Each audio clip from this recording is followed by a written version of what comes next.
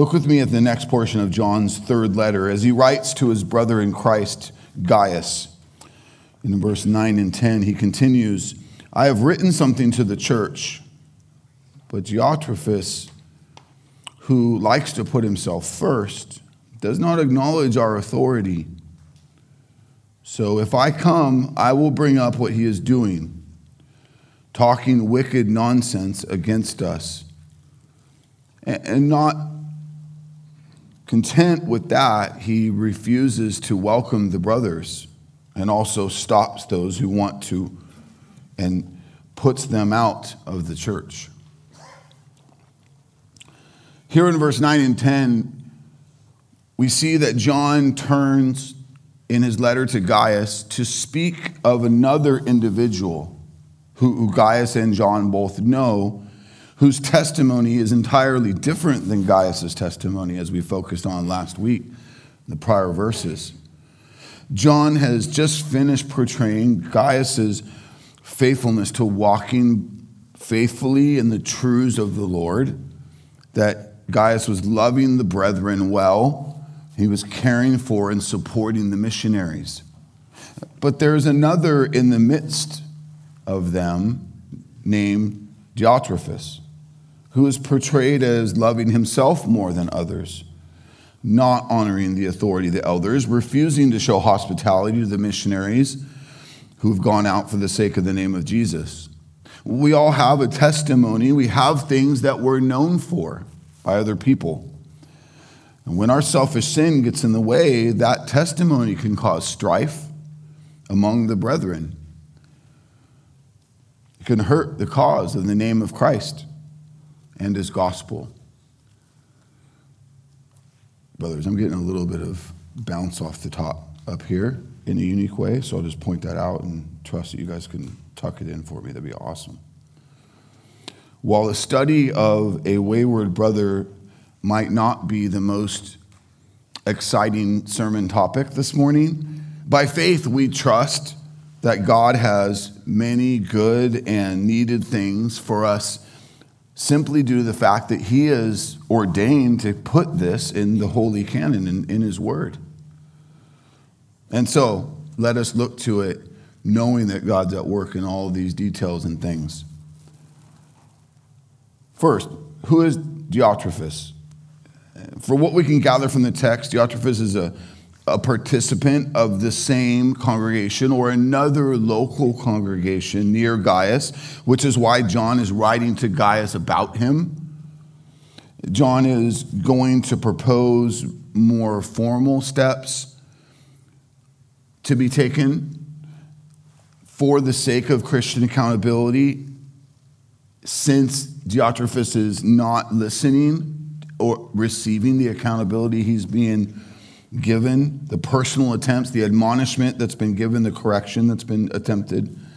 Diotrephes' issue is not as much one of theological emphasis or heretical emphasis like the false teachers and deceivers that John warns about in his letters that we've studied so far. It's more ecclesiological. It's more matters pertaining to the life and order of the church. And so there's an accusation also of some personal sin that he's struggling with.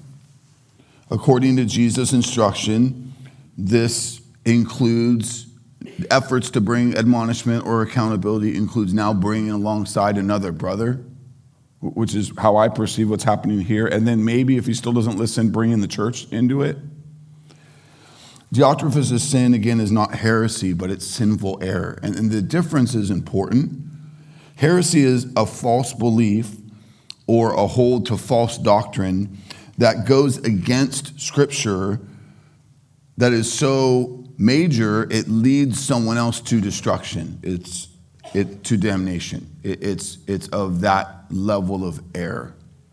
Heresy is an error or an offense to God that causes someone to believe in another God or another gospel. It's error that means a person is not saved. What they're professing is not the truth about who God is. they're proving to not belong to God, to be outside of the fellowship of the body.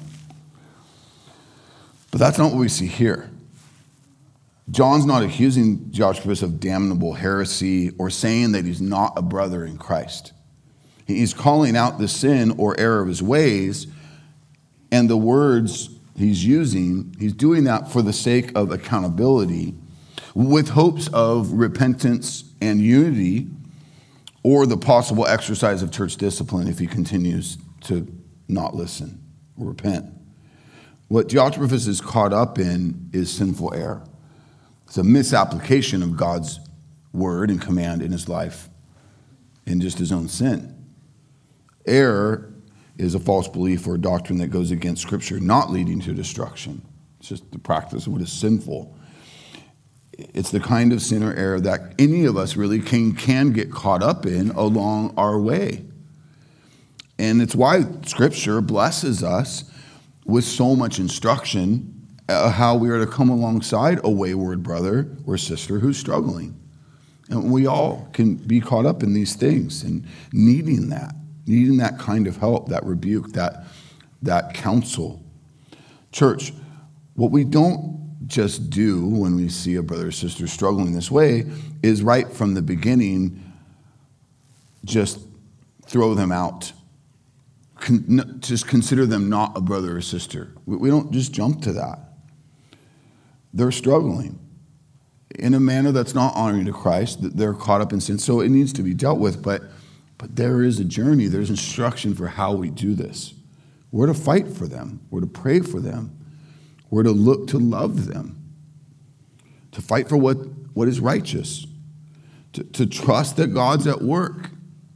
To remember that sometimes people are not going to be at the steps where we want them to be, but that's part of how we're rallying around them. Diotrephes is struggling with unbiblical practices, and he's caught up in some selfish sin.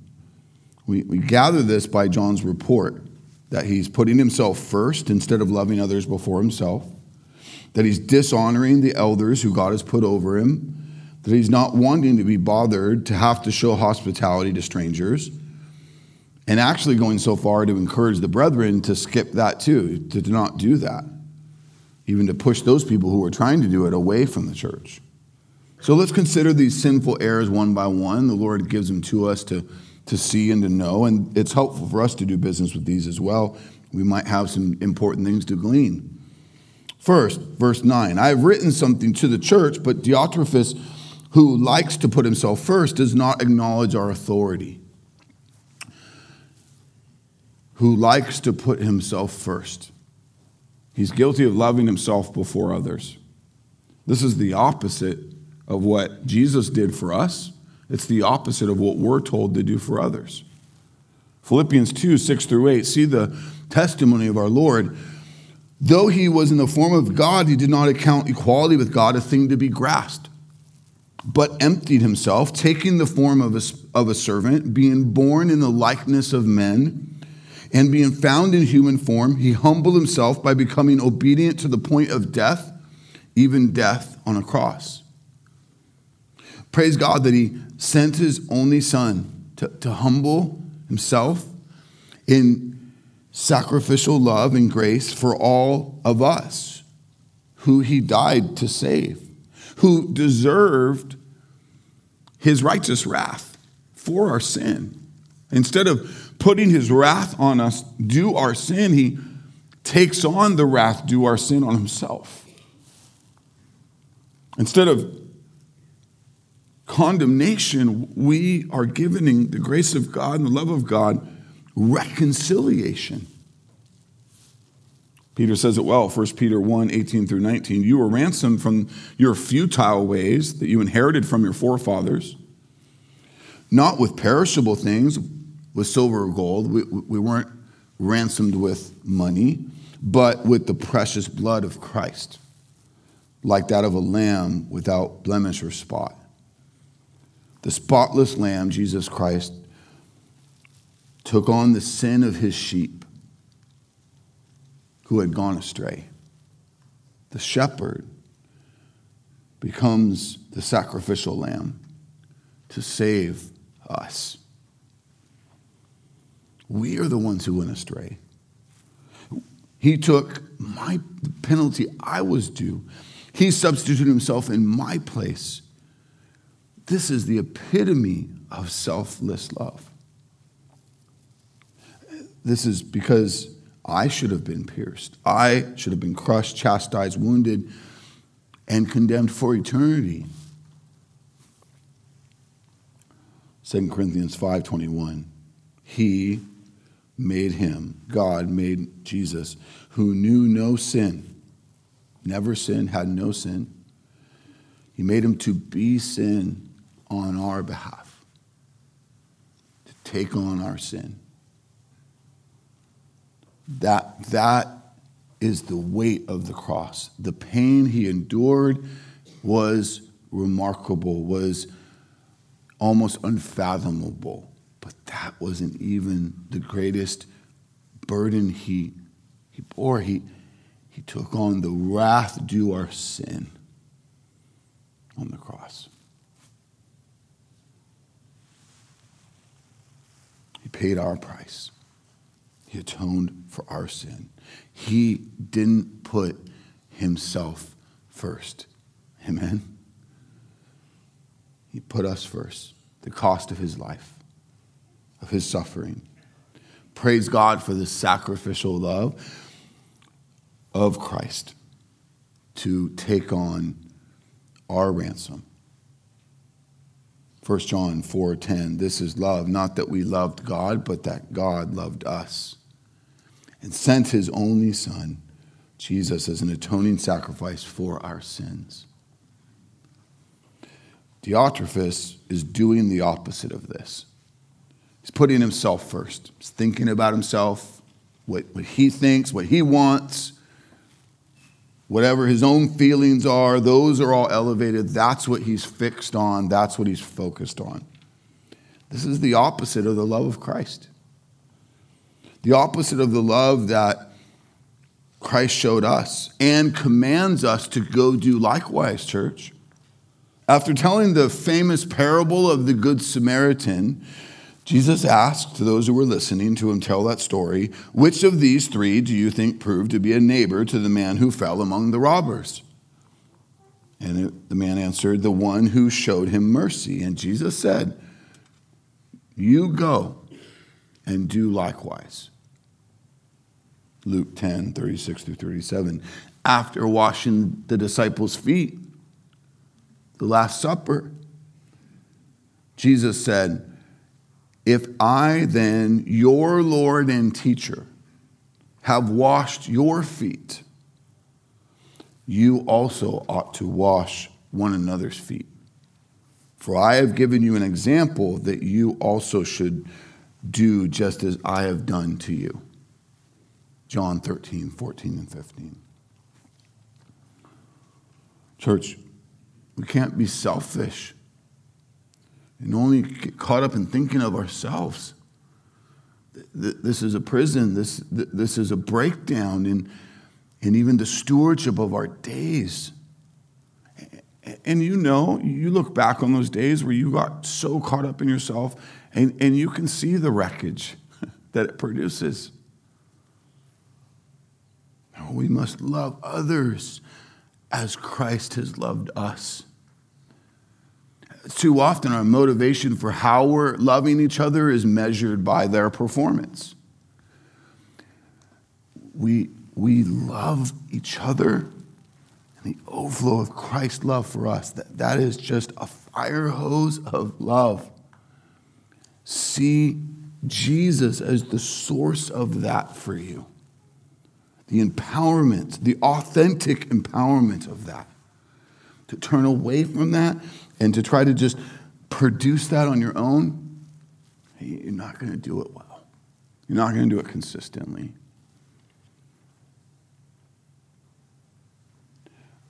Our love for others, our sacrificial love, is how the gospel goes out. It's how Christ, atonement, love, grace for us is put on display. It's how we shine his light bright instead of putting it under a basket. In my personal Bible reading time this week, the hot fire at my father's cabin as we spent time with the siblings this week, and just waking up, much on my mind, so tired, but enjoying time in the Word. I was blessed to run into this passage of Paul's words to the Romans. I think it helps us see what this is supposed to look like, as opposed to thinking of ourselves first. Here are Paul's words in Romans 15, 1 through 7. We who are strong have an obligation to bear the failings of the weak and not to please ourselves.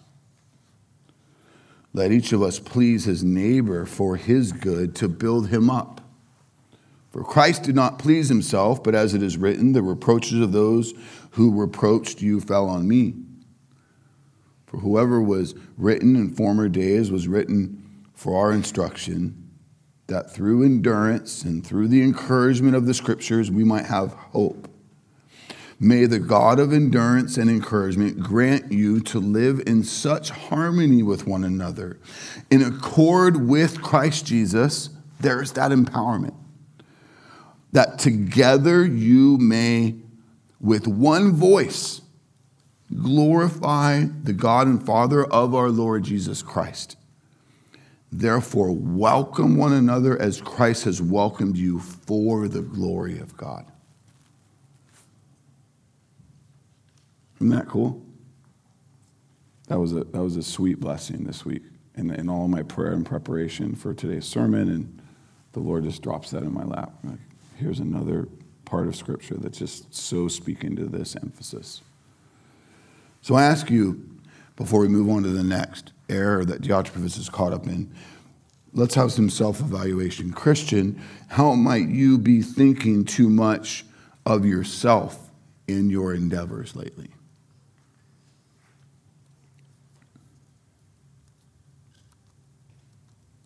How do you need to confess this? Repent from it so that you're no longer walking in selfish sin, but honoring Christ by putting others before yourself in all things. Let's look at the next unbiblical practice of Diotrephes. It says in verse 9 that he does not acknowledge our authority. In verse 10, talking wicked nonsense against us. John says Diotrephes is speaking wicked nonsense. Sometimes when I read Scripture, I just kind of giggle. Like this is one of those, like the words. Hurtful or not helpful babble is another way you could translate what the Greek is saying here. Wicked nonsense is kind of fun. He's also being disrespectful to the leaders that God has put over them in the local church. He's not heeding the biblical priorities that the elders are putting in place, like showing sacrificial love and hospitality to traveling missionaries. In a self-minded way, he's denying that, doing his own thing. His sin is likely linked to a pride in him that's rising up to usurp the authority of the elders that God's put over him. We've all struggled with humble submission in our lives, have we not? It is truly something our flesh does not like to do. To be humble, to submit to the authority of someone that the Lord's put over you, to do that joyfully. And going back to our childhood, we would do this a lot, right? We would second guess our parents. We would declare they're getting this wrong, and we would disobey them. Why? Because we think we have a better view of this. Maybe you're a wife who has struggled in trying to claim the authority that God's given to your husband. You want a seat at that table in a sinful way. Or maybe you're a man whose pride has risen to usurp the authority of your boss or your ranking officer. We've all been in a position where someone who's God has put over us in authority, has instructed us, lead us, hold us accountable, and sometimes those things are to things we don't really like or we don't want to do. Maybe we disagree with it. When this happens, and it will, it's important that we see and embrace God's good design, command on us to honor appointed authority, even when our flesh struggles to like it or want to agree. Please understand that our humble submission to authority is how we show reverence to Christ. You need to not disconnect those. Paul says in Ephesians 5:21, submit to one another out of reverence for Christ. Why does a man or a woman, a child, submit to someone else? Well, if you're a Christian, you do that out of reverence for your master, Jesus Christ. You revere him, you respect him, and therefore you live out what he has commissioned you to, and you do it well.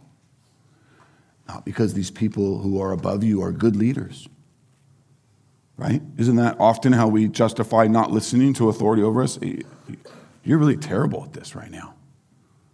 But that's not why we do it. We do it out of reverence for Christ. Let's dive deeper into this because it's often something we really do need a reminder of what proper submission looks like so we don't end up like Diotrephes and setting aside the authority put over us. Submission is to line up under another. Biblical submission means a joyful, humble, wholehearted commitment to follow an appointed authority. So when the Holy Spirit is at work in us, we practice joyful and faithful submission to the God-given authorities he's put over us. And when we do this, we show reverence to Christ. What does that mean to show reverence to Christ? Reverence here is a right fear, a high regard, a deep respect. We honor Christ as our Lord by submitting to those in authority that he's placed over us. The world is not moved, they're not empowered to do this. That's why worldly, fleshly men just say, shine it, I quit, I'm done with this. Why, fleshly children will show great disrespect to their parents. In this area where Scripture is clear is the biggest way they show reverence and worship to God.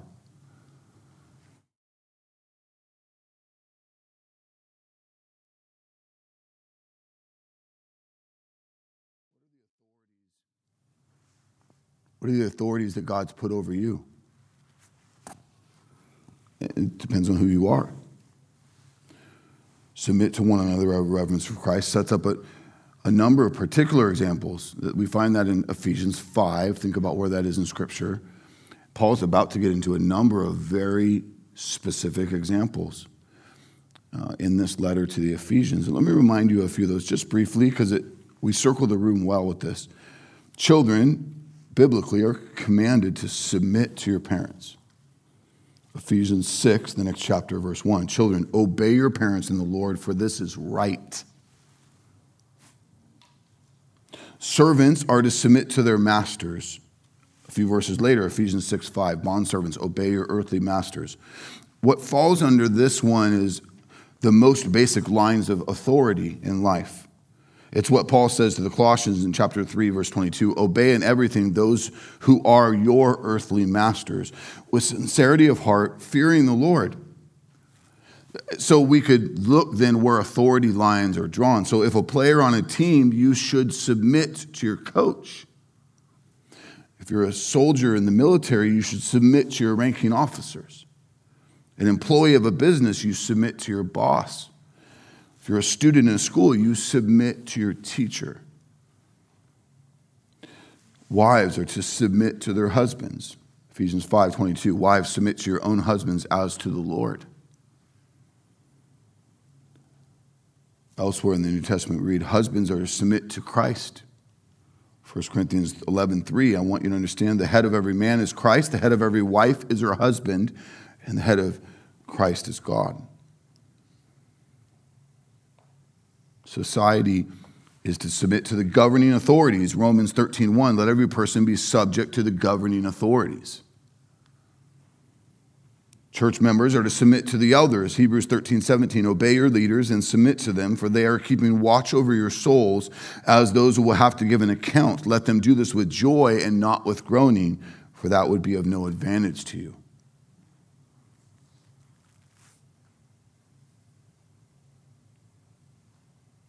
All believers are to submit to Christ. Ephesians 5:24, the church submits to Christ. James 4:6-7, God opposes the proud, but gives grace to the humble. Submit yourselves, therefore, to God. Remember, God's word says that we are to honor those in authority over us unless what they're telling us to do is sinful or against God's authority. Acts 5:29, we must obey God rather than men.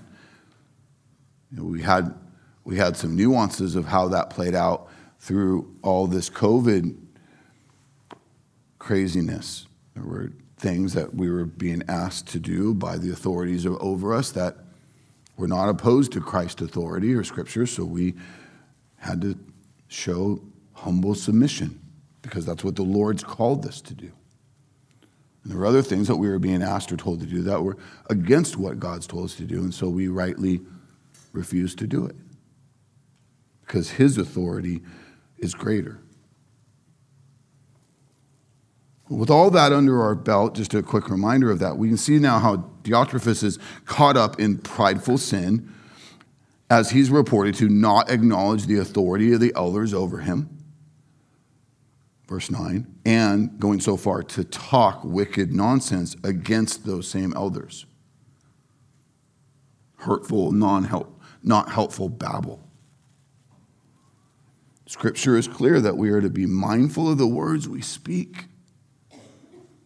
For we will be held accountable by the Lord who knows every one of them.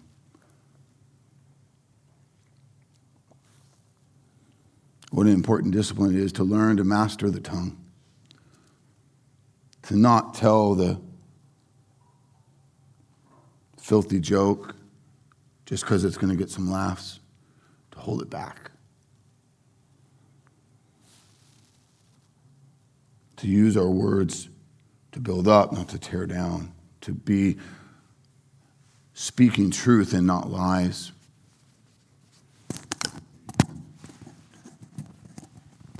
Matthew 12:36. I tell you, on the day of judgment, people will give an account for every careless word they speak. That's a humbling verse. Paul's words to Titus are helpful here too. Titus 3:1-2. Remind them to be submissive to rulers and authorities, to be obedient, to be ready for every good work, to speak evil of no one, to avoid quarreling, to be gentle, to show perfect courtesy towards all people. Clearly, Diotrephes was out of bounds in these things. And therefore, John was right to call him out, that he needed to address it. This may be a good reminder for us of the kind of conduct that we who belong to Christ are to have and not to have. Let the Holy Spirit ordaining that this is the passage we're studying today be of a specific help to you in these areas that might need to apply for your own life and testimony. Let's look at the next error Diotrephes was accused of. Verse 10, so if I come, I will bring up what he's doing, talking wicked nonsense against us, and not content with that, he refuses to welcome the brothers. Also stops those who want to and puts them out of the church. Diotrephes is refusing to show hospitality and stopping those believers who are attempting to show that hospitality to these missionaries, going so far to try to remove them from the local body. This is the opposite of what we saw Gaius praised for at the opening of this letter. Church, hospitality is something we are to be known for. It's to be a marker of how we put others before ourselves. It is how we live open-handed with the things that God's entrusted to us instead of letting it become an idol to us or some kind of false sense of value and my precious and like consuming us. We're to be faithful managers of God's provisions and God's purposes for God's glory. Part of this is to steward our time and our stuff in a way that blesses others. Let me remind you of how the author of Hebrews commends this in Hebrews 13, 1 through 2. Let brotherly love continue. Be at work. Do not neglect to show hospitality to strangers, for thereby some have entertained angels unawares. Brothers, selfless love is to not be haphazard, but to continue. It's not to only be done when you got everything tucked in and working right. All right, now I'm in a position to do this. It's going to cost us something to do it when it's not convenient.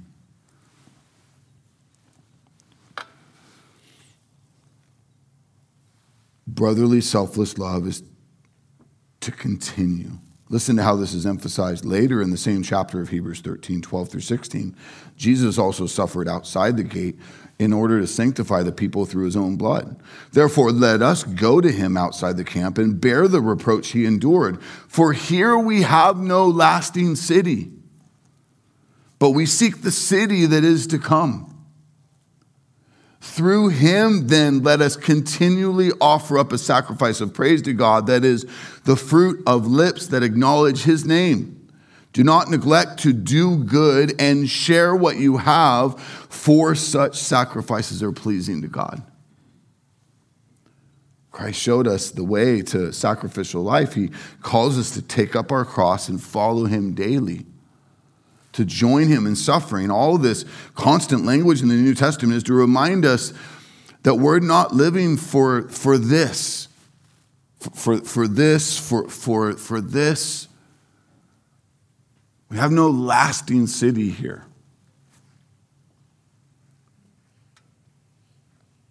So why do I need to overcling to my stuff? No, instead, I want to share what I have. I want to bless others. I want to help take care of others. Not pride or ego or selfishness that refuses to welcome brothers and stops those who want to welcome brothers, goes so far to create a different economy in the church, trying to remove those who are looking to honor the word and to honor their shepherds. Diotrephes is out of bounds. Make it personal for you. How might you be stuck or struggling to not show hospitality to others? Your testimony is more like Diotrephes than Gaius. I know that some of you struggle to invite people over to your house because you're embarrassed by how your house presents itself. I would argue that is first and foremost a stewardship thing in your life. That we should be good stewards of what God has entrusted to us. That's the first thing there. That reveals. You can't be a neglectful steward of your home and then use that as your excuse for why you are not opening your home to others. Maybe it's not how it's kept, but maybe it's simply that you're embarrassed that your home doesn't look like other people's homes. Your car doesn't look like other people's cars. So you keep it to yourself. You don't want to be embarrassed. That doesn't measure up like you think it should. Brother, sister, if this is you, understand that that's pride.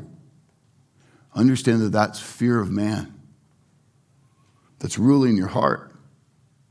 That's ruling your identity instead of Christ. Christian, we belong to Christ.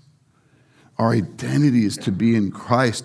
not how nice our stuff is or how big our house is.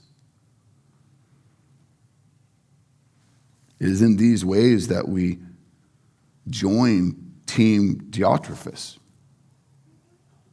and miss out on the opportunities that God has given us to love others in the gospel. He gave you today. So if you keep using the excuse, well, I just need to be better at keeping the house clean, we'll eventually have some people over someday. And then weeks and months and years go by and you realize, I never really did that. That's not okay. God's given you today.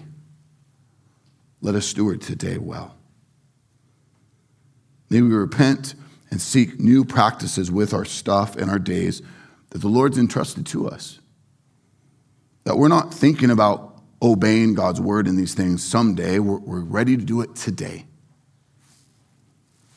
And if you need some help, like you're going, man, that feels like I don't even know how I would do it. I'm swallowed. I'm drowning in the other things that I'm facing. Then, brother or sister, that's a great moment for you to get to raise a hand to some mature brothers and sisters in your life and to say, hey, I see you do this. I'm really struggling to do that. Can you just help? Can you give some observation or some counsel? Because sometimes a lot of what that is, you're used to seeing your situation like this, and you need someone to help you see it like this. And you're like, oh, okay, yeah, there's some different ways I could go at this. And that's helpful. Maybe even just simply some needed accountability along the way.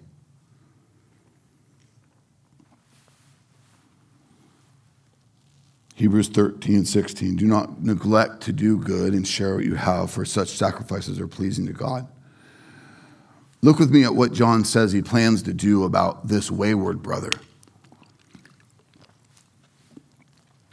3 John 10. So if I come, I will bring up what he's doing. This sounds like a faithful step in the process of accountability that Jesus gave us in Matthew 18. Let me remind you of Jesus' instruction there. Matthew 18:15-17. If your brother sins against you, go and tell him his fault between you and him alone. If he listens to you, you've gained a brother. But if he does not listen, take one or two others along with you, that every charge may be established by the evidence of 2 or 3 witnesses. If he refuses to listen to them, tell it to the church. If he refuses to listen even to the church, let him be to you as a Gentile and a tax collector. So the step of this process is to lovingly admonish a brother or sister who is caught up in sin. The simple definition of admonishment is to warn or reprimand firmly. It is a loving light on sin.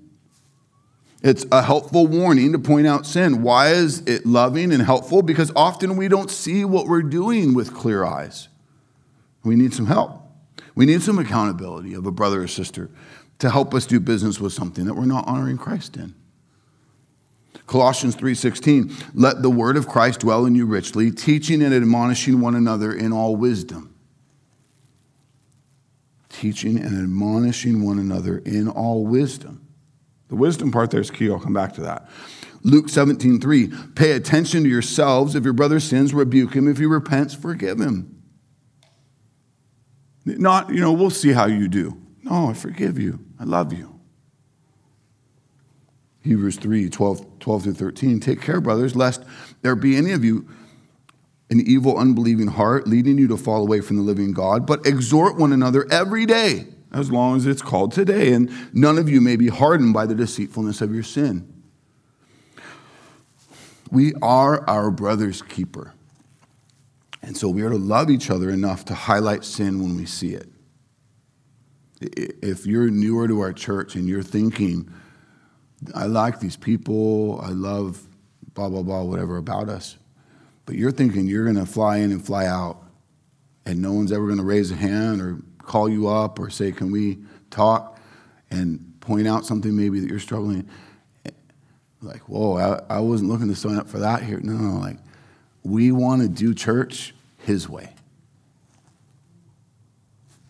There's a lot of churches out there pitching something that will make you feel real comfortable your way. That ain't here. All glory be to God. we don't do this to keep score.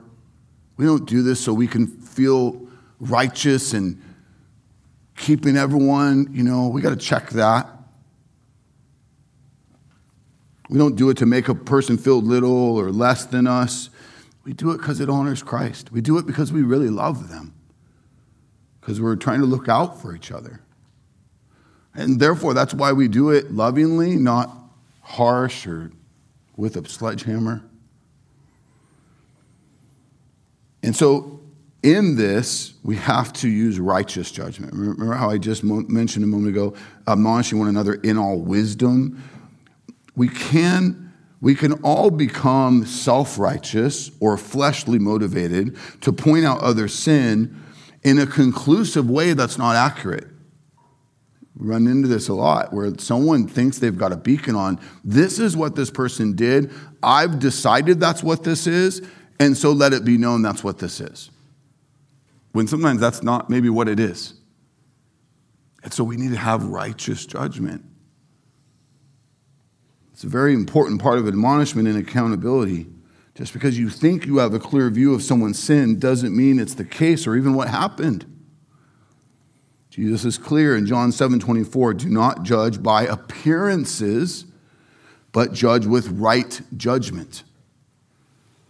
It's so easy to become very convinced that our perspective is actually what happened, when sometimes that perspective is skewed or only part of it, or you caught a glimpse of a bigger narrative and therefore you saw it out of context.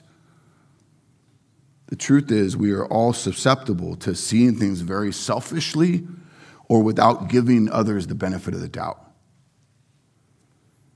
We're often guilty of demanding that we know what another person's intentions were. I know what you were doing here, or what was meant by what was said, when sometimes that's not what was meant by what was said. Your aim in bringing someone's sin up is not to come as judge and jury, but is to come with love and hopes that there's a unified, humble effort to pursue Christ. And if there's sin, identify it and turn from it with confession and repentance for the glory of God. Church, we must have righteous judgment. God's word is so helpful here, and so are the plurality of mature brothers, which is why Christ, in all of his wisdom, commends that if that first one-on-one convo just doesn't go well, you bring another. You bring some help, some accountability, maybe some counsel, maybe to help moderate a hard conversation, to pursue the Lord together. You leave me alone, and from my own perspective, my own corner, I can get pretty worked up and maybe have a real grip on something that I need to see different. That I maybe even see my part in it. Matthew 18 gives us a way to settle the dispute of two. If they can't agree on what even happened, whether it was sinful offense or not, you defer to the authority of elders, other mature brothers, to help. And so I just want to commend you, church. Don't stay stuck in your own head. This is a place that we can often get, and it's very detrimental to the body, to our testimony. To cook up your hurt, to stay kind of stuck in your corner.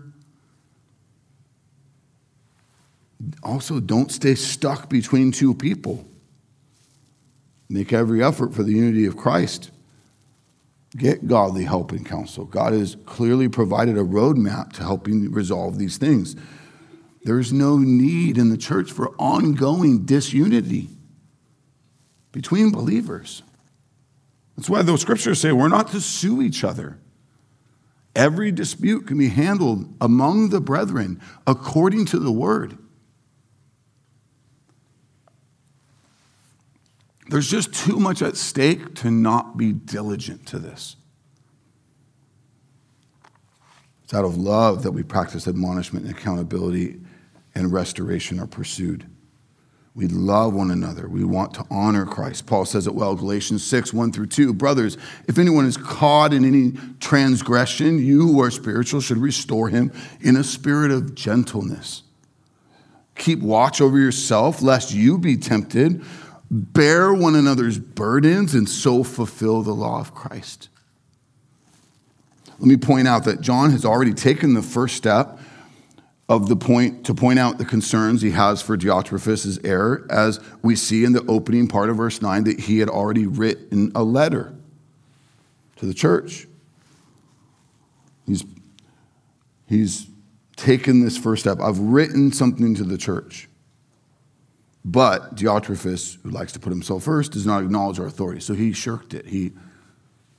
And so now he's taken the second step, telling local believers so that they can rally together.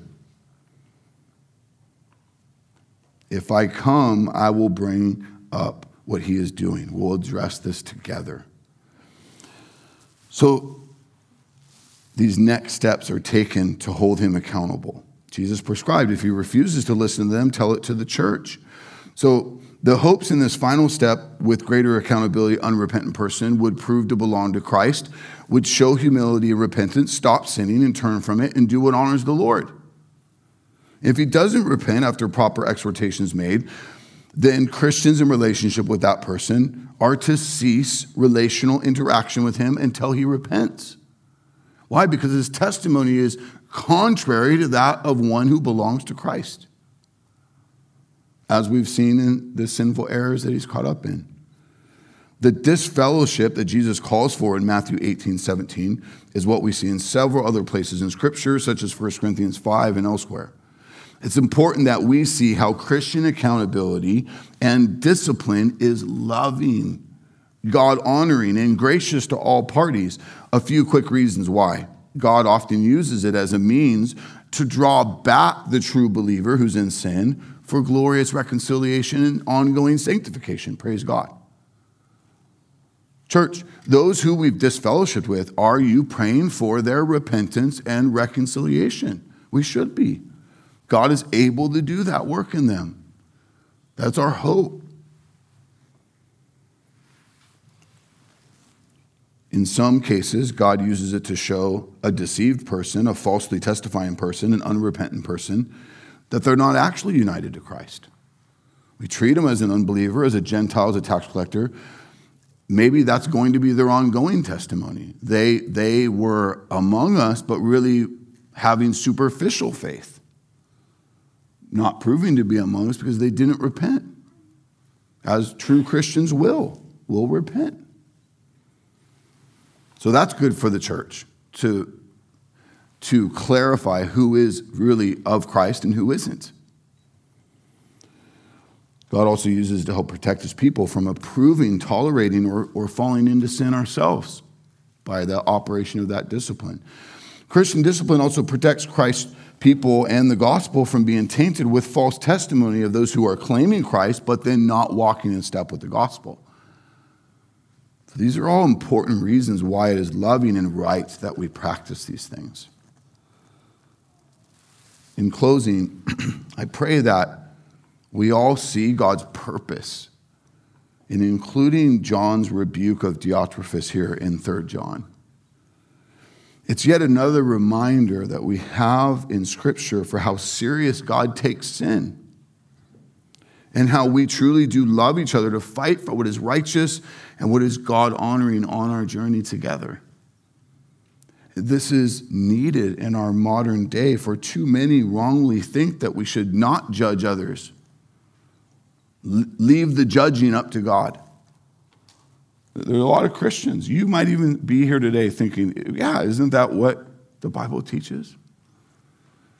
It's a gross misunderstanding of Scripture to just say all judging is up to God. We are to have no judging. Scripture certainly restricts us from certain kinds of judging. In the case of Romans 14, the immediate context there, as a quick example, is on opinion-type matters, Christian liberty-type matters. I don't get to judge you because in your Christian liberty, you do something different than I think it should be done. Paul uses the food choices as an example that some are making, or that some people are regarding one day as more important than another. These Christian liberty type manners are not things to quarrel over or judge each other over.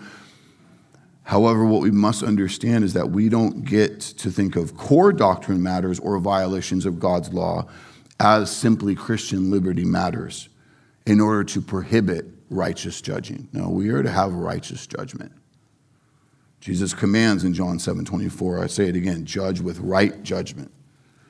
So this is an essential thing, that we have a righteous judgment for one another. That we understand that those who are outside of Christ, those who are unbelievers, they have a judge. God is their judge. If they remain guilty for their sin, they will be forever condemned by the judge.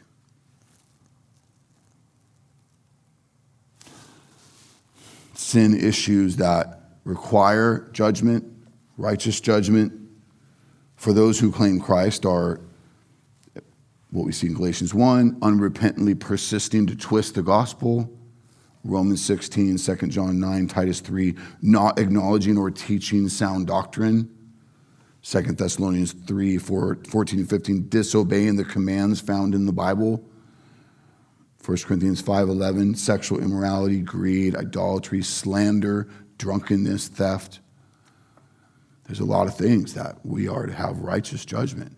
We're to love each other enough to speak up, fight for what's righteous, looking to the power of God to help us overcome and walk in line with the gospel, to glorify Him with our days.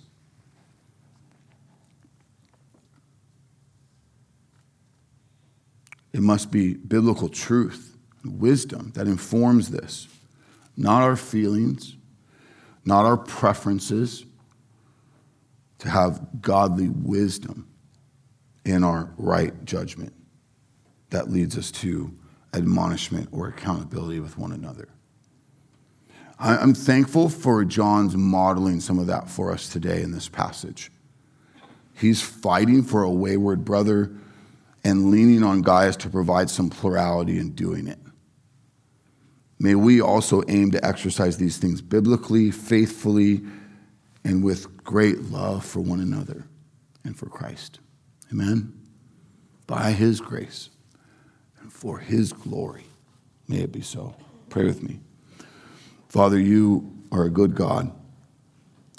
You've blessed us with this hidden gem, this text that I think it falls into a category of just one that we'd be so quick to run by and miss out on the real blessed help, instruction, example it is to us. Thank You for Your word. Thank You for how it ministers to us ongoingly. We want to be faithful to study it, to know it. For so long, we've tried to order our lives our way, according to our best judgment. But we need Your wisdom. We need Your revelation to inform our thinking, to help us prioritize our lives. And what a joy it is when You go to work in us like never before. I pray that we would never count ourselves out. I'm thankful for the highlight yesterday in my dad's testimony that in all of his struggle to be right in his own eyes and so many things, there was a real sweet season in his last years where he showed humility and openness and transparency in ways that he struggled to do for a lifetime. That was Your work in him. And a good example to all of us that we don't ever get too old for the mighty God to do major things in us. And so for all of us, may it be so. None of us are outside of what You are able to do, what You will do by Your holy decree. Even if You slay us, as we sang earlier. Even if You test us to the greatest margin, may our faith, our love, our joy, our commitment to honoring You rise above and be on display for others in these days You give us under the sun before you take us home to glory. Thank you for the Good Shepherd who walks with us in the middle of it all, the hard stuff, comforts us, blesses us. Oh, how we look forward to dwelling with you in the house of God forever. In Jesus' name we pray. Amen.